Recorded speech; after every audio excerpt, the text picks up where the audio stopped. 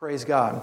Genesis chapter 4 is our master text. Go ahead and be turning there if you will. And as you are, I just want to give you some preliminary thoughts. We haven't come to the end or a stopping point on this series that we've been doing called Greater Grace, where we're learning about how to walk in greater measures of God's grace and favor. And we're all interested in doing that, I hope, right? And the primary emphasis of this teaching, of course, is that from the scripture that we looked at in an earlier teaching, God opposes the proud, but He gives grace to the humble. God opposes the proud and gives grace to the humble.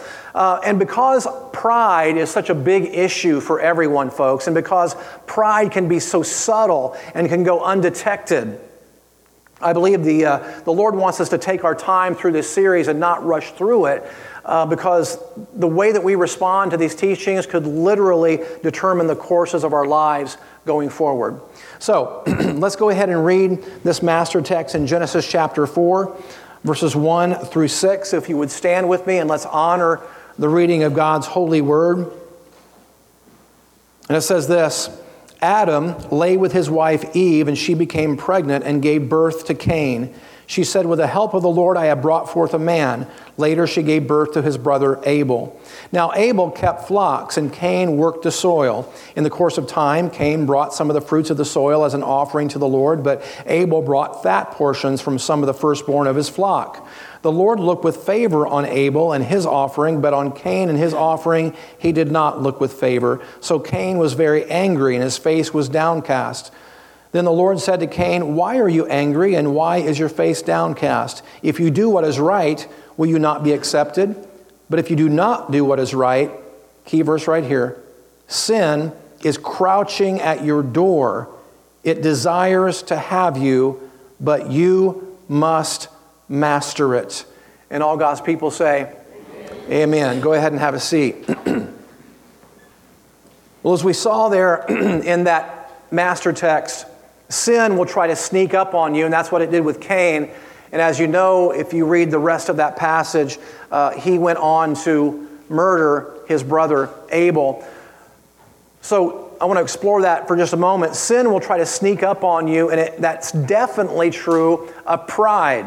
And we see some pride there that Cain was dealing with. See, pride will try to disguise itself so you don't easily recognize it. And when you least expect it, it pounces and comes out in some very ugly and damaging ways. And this was definitely true of Cain here. See, rather than to humble himself and just simply do what God said, he resisted God's authority and felt angry that his brother's offering was accepted and his wasn't. But his pride would not allow him to repent and change direction.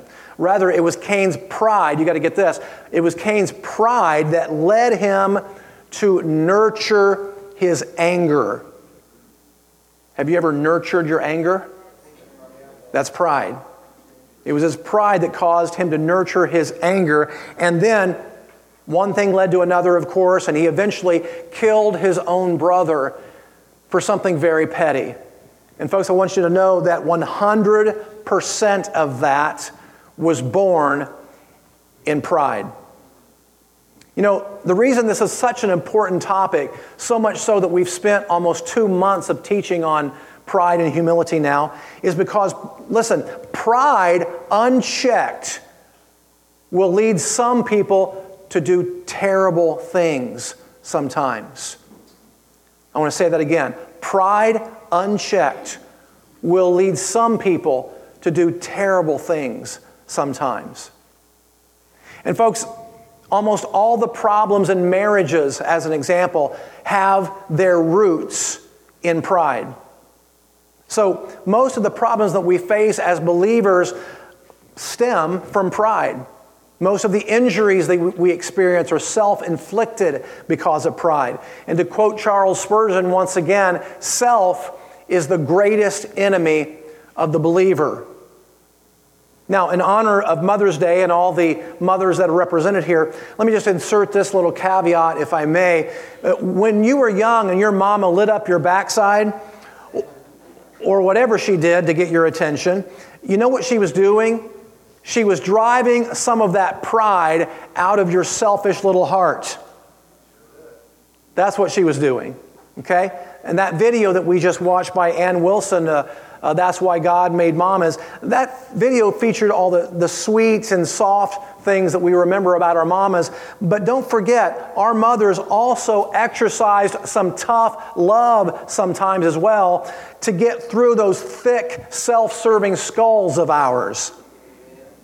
That's another reason why God gave us mamas. Okay? Now, I want to reiterate a point I made last week, that being humble is not as easy as just saying, well, I'm going to flip a switch and not be prideful anymore. So you might write this down in your notes. Humility starts with a decision, but humility is more of a condition, not just a single action. See, humility and pride are conditions of the heart, you see. So, how does one get to the point then of becoming more humble?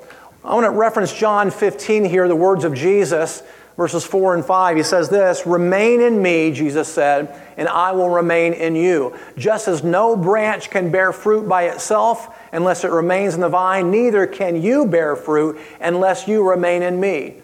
I am the vine, and you are the branches. The one who remains in me and I in him will bear much fruit. For apart from me, you can do nothing." That's a key verse right there. Apart from me, you can do nothing.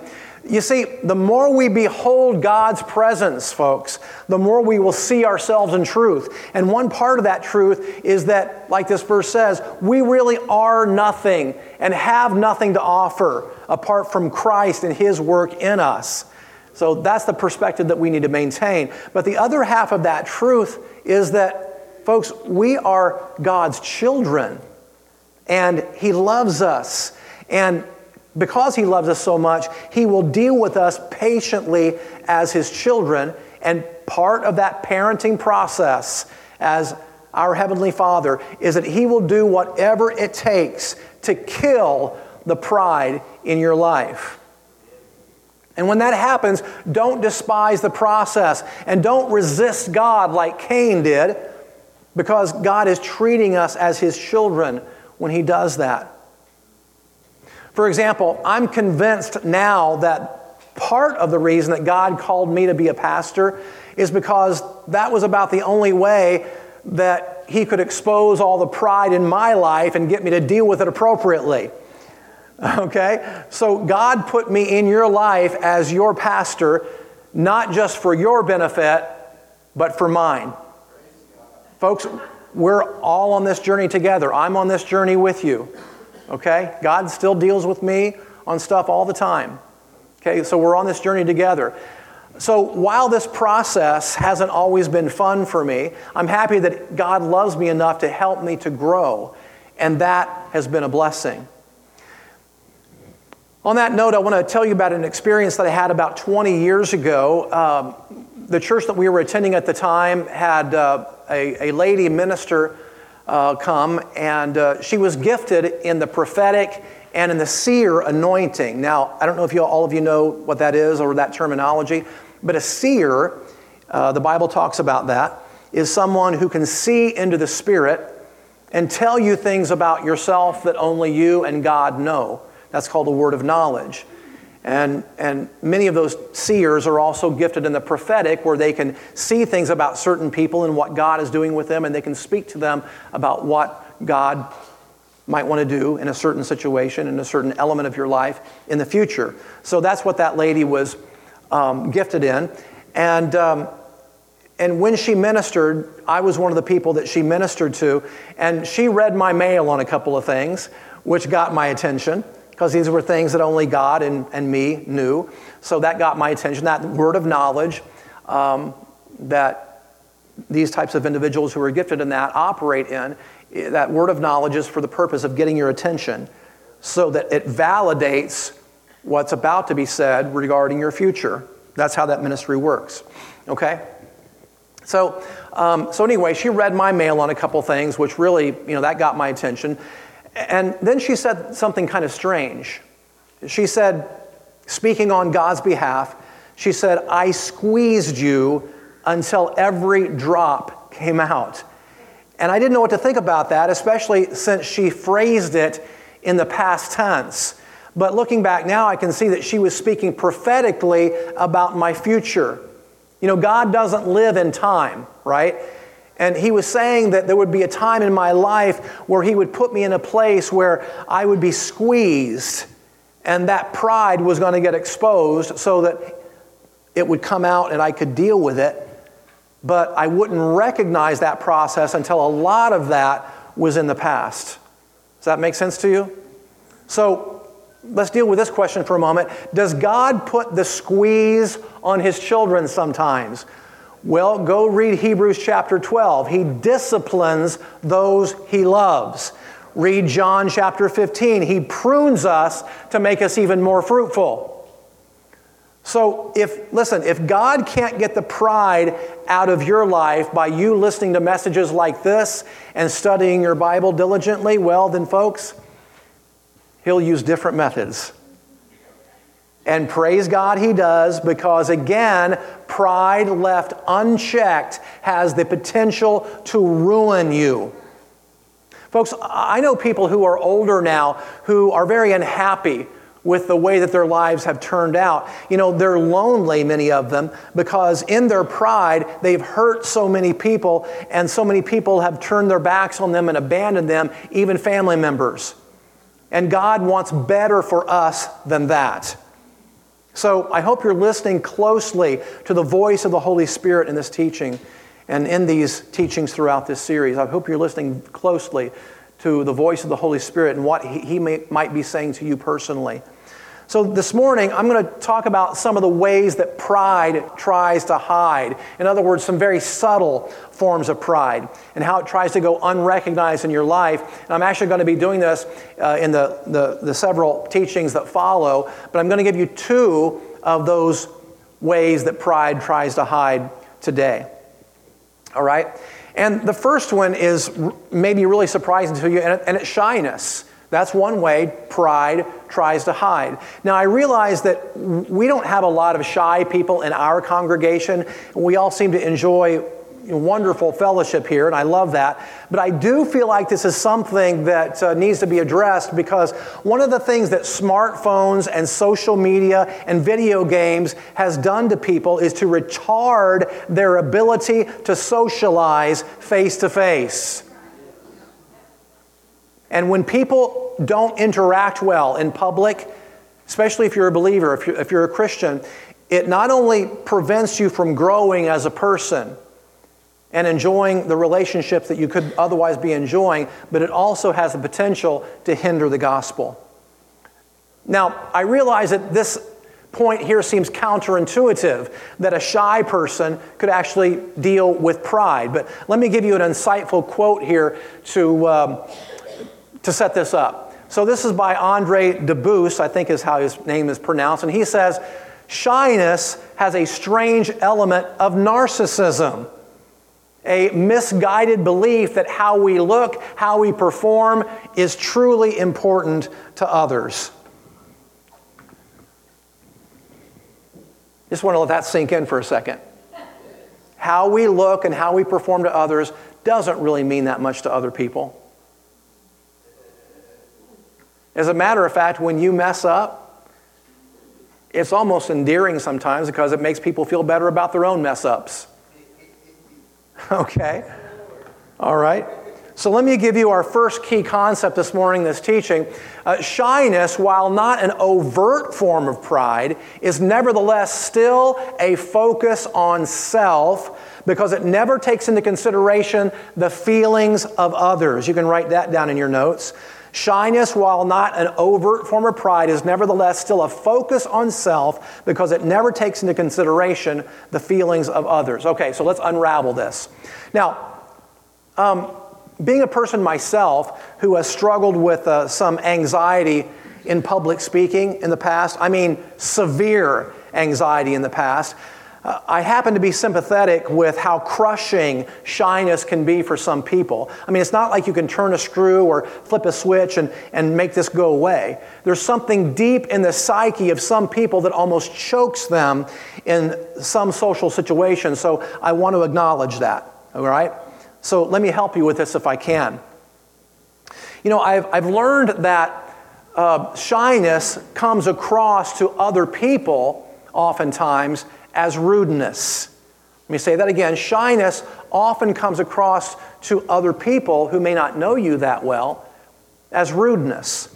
I mean, how are other people supposed to know when someone is shy if all the social cues that they get are coldness, right? Others might think that a person like that is arrogant, not shy, if they don't know you really well. Okay? Folks, I've met many people, not just a few, but many people who won't look you in the eye when they talk to you, they won't offer any pleasantries when they meet you, and they won't even smile oftentimes, which is the easiest thing to do, by the way. And two of those things that I just said are really easy to do. See, looking a person in the eye and smiling are not difficult, okay? Those two things right there, if you do just those two things right there, that communicates warmth and friendliness. Now, in fact, let's try and exercise for a moment if we could. This might seem a little hokey to you, but I just want to drive home a point here. So turn to someone near you, not a family member. Turn to someone near you and just look them in the eye and smile real big.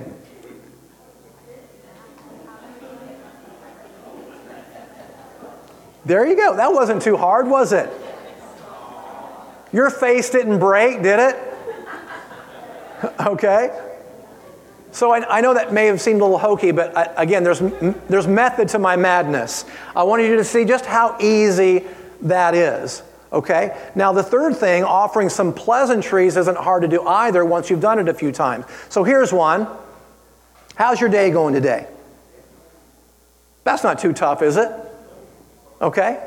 Now, if the other person is not very talkative either, the only answer you might get to that question is, fine. Okay, then you can follow up by saying, busy day? Something. Ask questions to let people know that you're interested in them and just show a little bit of warmth, right? You know, listen, folks, people who give in to their shyness rather than fighting it are missing out on a lot in life. They miss out on the chance to minister the love of God to people, for one thing, and that's why I've taught my children that shyness is not okay. It's not cute and it's not endearing once you get past 7 or 8 years of age.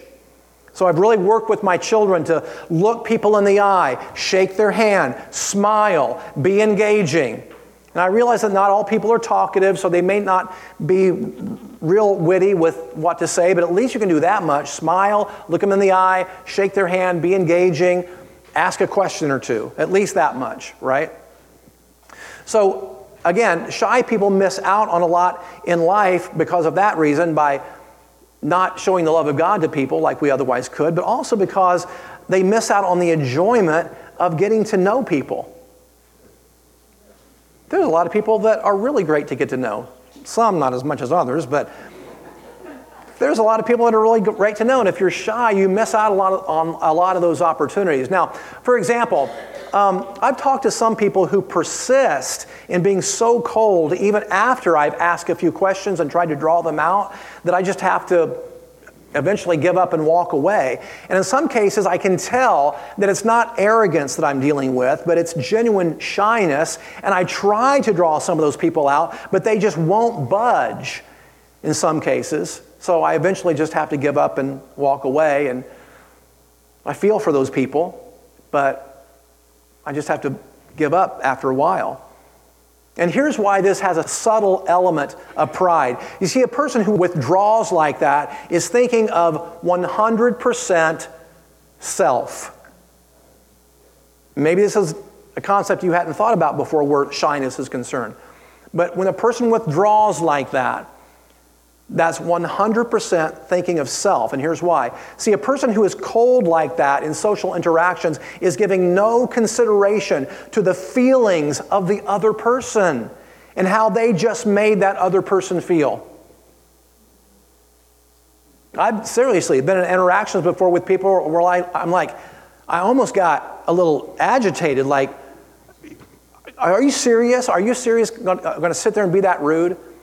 And then afterward, I realized, okay, it's probably just some shyness. I probably need to get over being a little bit offended by that. But you see the initial reaction that people can have? That's why this has an element of narcissism, of pride. You know, there's some people, in fact, who have come into this church for the first time. And when I meet them, I wonder if I already did something wrong that made them mad. Because they're not very friendly.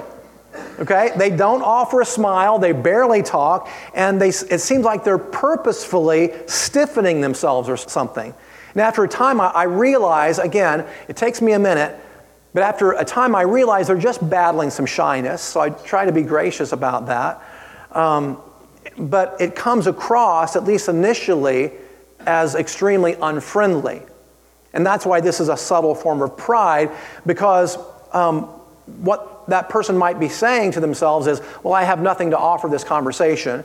But in reality, what they don't really realize, maybe, is that they don't really care that much what the other person thinks or feels. I hope you're tracking with me. Now, folks, listen, I speak with some authority on this because this is a battle that I have fought personally. You know, when I was younger, the way I got around my social shyness and awkwardness is to get liquored up a little. And then I got really loose, way too much loose. So I don't advise that. Okay? But when I got saved and I wasn't relying on alcohol anymore, I discovered that this was really a problem that I had, and I had to deal with it in a healthy way. So I exercised myself to break out and make the first move in social situations, even though sometimes I didn't feel like I had that much to say. But at least I put myself out there and gave it a shot. And you know what I discovered? I discovered that at least half the people that I meet are shy too. And they're waiting for the other person to make the move and talk to them. They're waiting back in the wings, waiting for someone else to make the first move and talk to them. That's what I've discovered. And I didn't really realize that earlier in my life, but the more that I broke out and made the first move myself, those people that I thought were initially kind of rude or kind of withdrawn, once you start engaging them and ask about their job or their family, sometimes they just open up to you. It's like, wow, where'd this come from? Okay? But they were too shy to make the first move. All right, now, this isn't in your notes, but here's a related point on this topic. Humility is not necessarily a mousy disposition. And I think that's a really important angle here. Humility is not necessarily a mousy disposition because it's possible to be a strong personality but still be humble. Okay, you know, it was written of Moses that he was the most humble man on the earth at his time. Yet Moses was a strong leader, folks, a man of action. And when the scriptures say that Moses was the meekest man on the earth at the time, guess who penned those words as inspired by the Holy Spirit? Moses did. Read the book of Numbers, is where that appears. Moses penned the book of Numbers as inspired by the Holy Spirit. But that too, believe it or not, actually shows that he was a humble person. Because, you know, a prideful person, if they were writing the scriptures and God inspired them to write of yourself that Moses was the most humble person on the earth, a prideful person would go, I can't write that. What would people think about me? So do you see the subtle pride here? But Moses was humble enough to not care what people thought about that, but just obeyed God and wrote what God told him to say. So do you see how subtle pride can be sometimes? And I want you to also to remember that Moses started out very shy and unsure of himself. He wasn't an eloquent speaker, and he resisted God's call at first to go to Egypt and free the Israelite people because he didn't like the fact that he had some sort of speech impediment or something. He said, "Lord, I am slow of speech." So he was insecure about the fact that he wasn't an eloquent or powerful speaker, apparently. But he eventually got over that because he did submit himself to God, and God strengthened him and empowered him.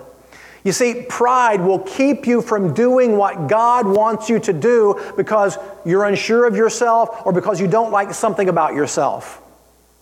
And folks, that's not humility. That's pride. Do you realize that? So remember I told you a few weeks ago that Donna and some other people in the congregation were encouraging me to film our teachings here and put them out on YouTube. And I initially rejected that idea based upon one thing, that I don't like the way my face looks on camera. And folks, that's not humility, that's pride.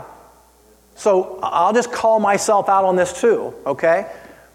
But by the way, side note, just so you know, our new camera came in the other day. And once we get everything figured out, I hope to be rolling in that in a few weeks, okay? So this mug of mine is going to be out there, and I won't watch it, but hopefully it'll bless some people. Okay, so point is, don't let shyness or being unsure of yourself fool you into thinking that you're humble. Don't let shyness or being unsure of yourself fool you into thinking that you're humble. We have to deal with that sort of pride as well if we're going to be used of God, like Moses did. All right, and that leads us to our next point, another very subtle way that pride tries to hide, and that is in cowardice. Now again, this may seem counterintuitive because it may be a surprise to you that cowardice is not a mark of humility, folks. And I'm not talking about fear here because, listen, a mark of courage is doing something that you're unsure about in spite of your fear. That's what courage is. But cowardice is different. Cowardice is giving into the fear and letting it dictate what you do or don't do. That's cowardice. David was not a coward when he faced Goliath, and he wasn't prideful. See, his humble faith in God is what empowered him with the faith and courage to face down that giant. And I find it really interesting in that story how David's truly prideful older brothers accused him of being arrogant, yet they were the ones who were terrified of Goliath because they had no faith in God. And David did. Folks, listen, key point for you right here. Look at the screen. Faith looks like pride to the faithless.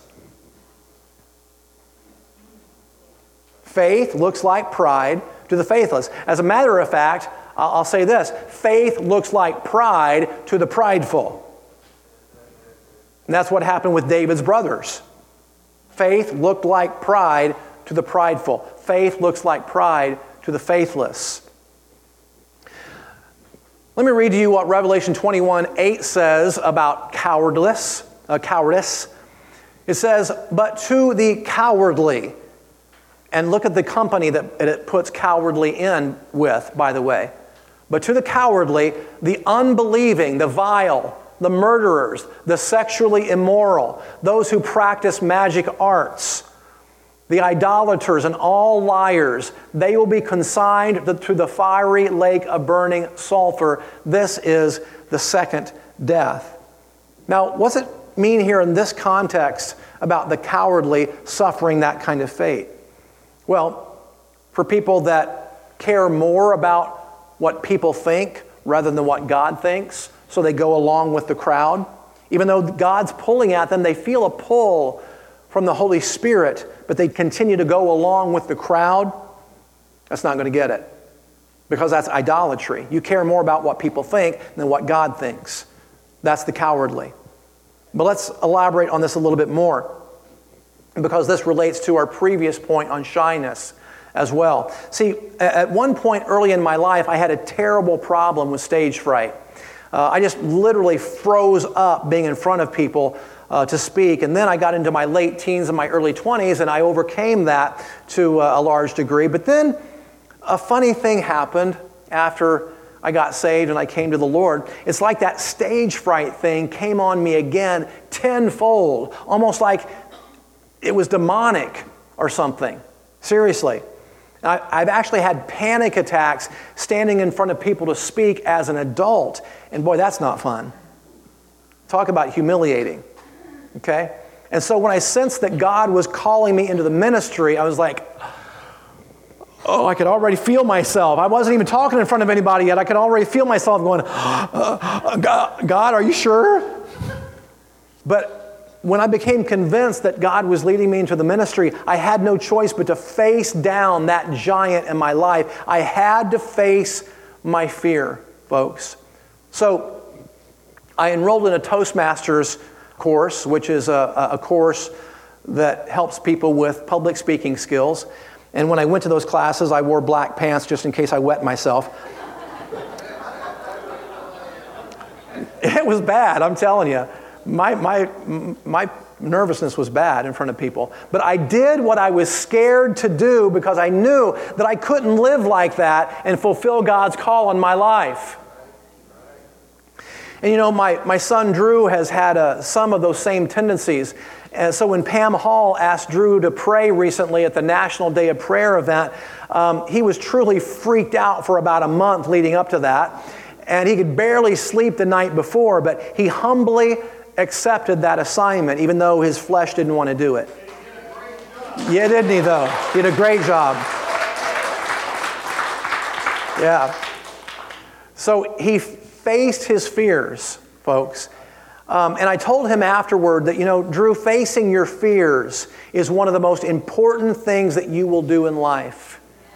I'm going to say that again. Facing your fears is one of the most important things that you will do in life for two reasons. Number one, it forces you to be more reliant on God, which forces you to be humble.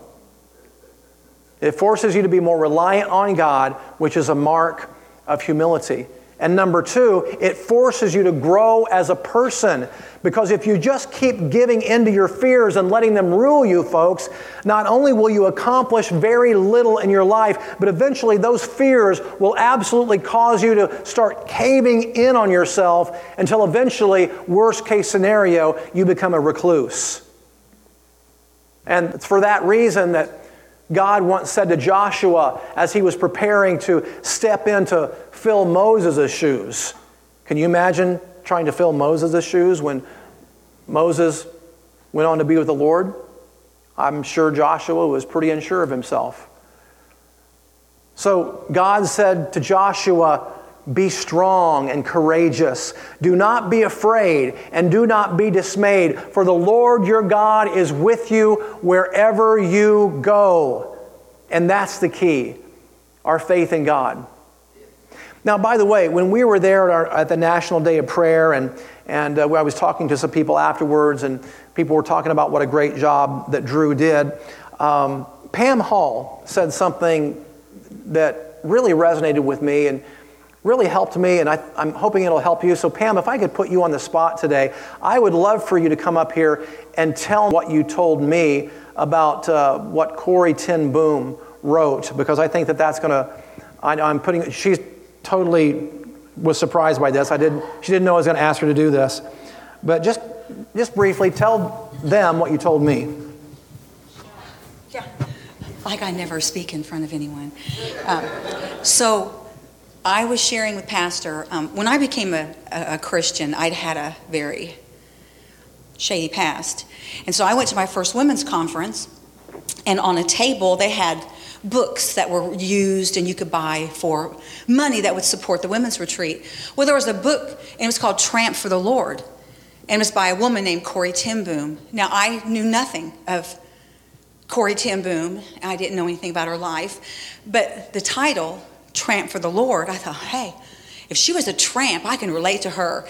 And so I'm not kidding. So I picked the book up, and Corrie has already gone to be with the Lord. She had gone to be with the Lord prior to my picking up that book. But she mentored me as a new Christian, because I didn't have people to mentor me.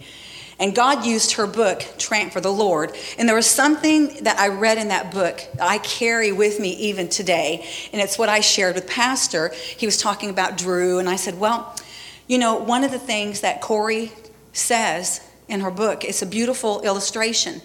Corey was a little girl, and they had to travel by train. And so they'd go to the train station, her and her papa. And all the way there, Corey would pull on his jacket. I need my ticket, Daddy. I need my ticket, Papa. I need my ticket. All the way there, and this happened multiple times. And finally, one day, Corey's wise father stopped and looked her in the face. And he said, Corey, I know that you need a ticket. And when we get to the train station, just about the time we step on that train, I'm going to give you your ticket. The spiritual application blew my world apart. And I have had to rely on that so many times. And much like Drew, when you do something, is to trust God knows what you need. We don't have to pull on his coattail. He's going to give us that at just the time we need it.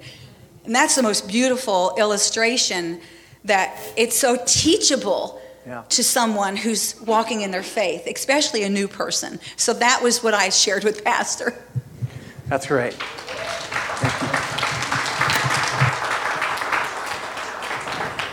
So I love that illustration, because there is an amazing spiritual parallel there about walking in faith and just trusting God that he's going to come through at the moment that you need him to come through, and not to be stressed out about it all the time. So we tend to take on ourselves what God wants to handle for us, right? See, he will give us what we need when it's needed, and that's why anxiety for the believer, this is how this applies to this teaching this morning. That's why anxiety for the believer is not humble, folks. It's prideful. Now, how can I justify that statement? Well, let me give you the words of Rick Renner on this. Rick Renner says, anxiety is an ultimate form of pride, because it implies we must carry the weight of a problem since we can handle it better than God. Trusting God with our troubles is one primary way we enter his rest and peace. He may use us to resolve problems, but we do it with him for whom nothing is impossible. How can we not have rest and peace knowing Almighty God is taking care of our challenges? Praise God. So let me give you a related passage on that real quick. Matthew 6. This is a familiar one, Jesus' Sermon on the Mount. He said, therefore, do not worry, saying, what shall we eat, or what shall we drink, or what shall we wear? For the Gentiles strive after all these things, and your heavenly Father knows that you need them.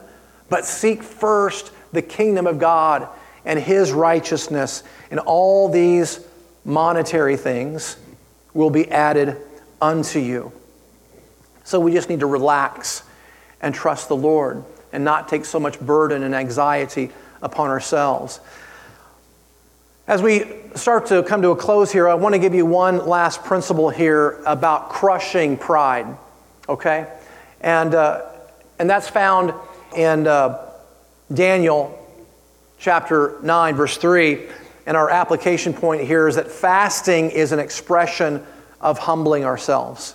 If you want to crush pride, be a person that regularly fasts. I'm going to tell you why as we begin to come to a close here. See, let's read this, Daniel chapter 3, 9:3 together. He says, then I set my face toward the Lord God to make request by prayer and supplications with fasting, sackcloth, and ashes. In other words, he was humbling himself. When a person was really earnestly seeking God, they would remove their comfortable garments and they would put on this rough sackcloth and put ashes on their head and further humble themselves with fasting. That was a way that they earnestly sought God and humbled themselves before him. Now that word supplication that you see there, supplication is an old word meaning to humbly make a petition or an earnest request. So supplication is not just a request, but a humble and earnest request. And that's why supplication was often combined with fasting, because fasting is an act of humbling oneself. And I think there's something about frequent fasting as a matter of lifestyle that tends to kill pride as well, which is one of its purposes. So this is yet another way to deal a death blow to pride. But you know why more churches don't talk about pride, more churches don't talk about fasting, and more Christians don't do it? It's because it's uncomfortable to our carnal nature, our carnal flesh, which so often tends to control us. And yes, being dominated by your carnal appetites is an outshoot of pride. Pride is carnal, and carnality is prideful. They're pretty much one and the same. So I hope the Lord has been speaking to you throughout this series and in this teaching today, and we're not done. I'm just going to take my sweet time on this, and I'm not going to stop talking about greater grace and God opposing the proud and giving more grace to the humble until God tells me to stop.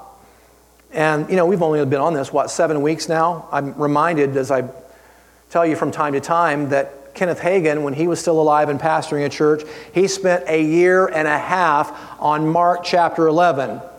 A year and a half. And someone approached him one time and said, "Pastor, when are you going to start talking about something else?" And he said, "When you get this." Yeah. So if we spend 6 months on this, I'm a type A kind of person. I like to just get her done and get in there and get through some topics and then go on to the next one. That's the way the Lord's wired me. But the Lord says, put on the brakes on this one. We're going to slow down and take our time on this one. Okay? So I hope the Lord's been speaking to you throughout this series, but I want to give you one more last piece of encouragement before we go. St. Augustine, long time ago, said, "It was pride that changed angels into devils, and it is humility that makes men as angels." Praise God. Isn't that great? So that pride that led Satan and all his angels to follow him in that rebellion, that was a pride issue. And that's been born and kind of inborn in the DNA of mankind since the time of Adam and Eve. Because in their pride, they resisted what God said and violated His instructions. So we have that kind of in our DNA. But you know what? As believers, we have a new DNA now. We have a new DNA. We have new natures. So it was pride that changed angels into devils. It is humility that makes men as angels. Stand with me and pray, please.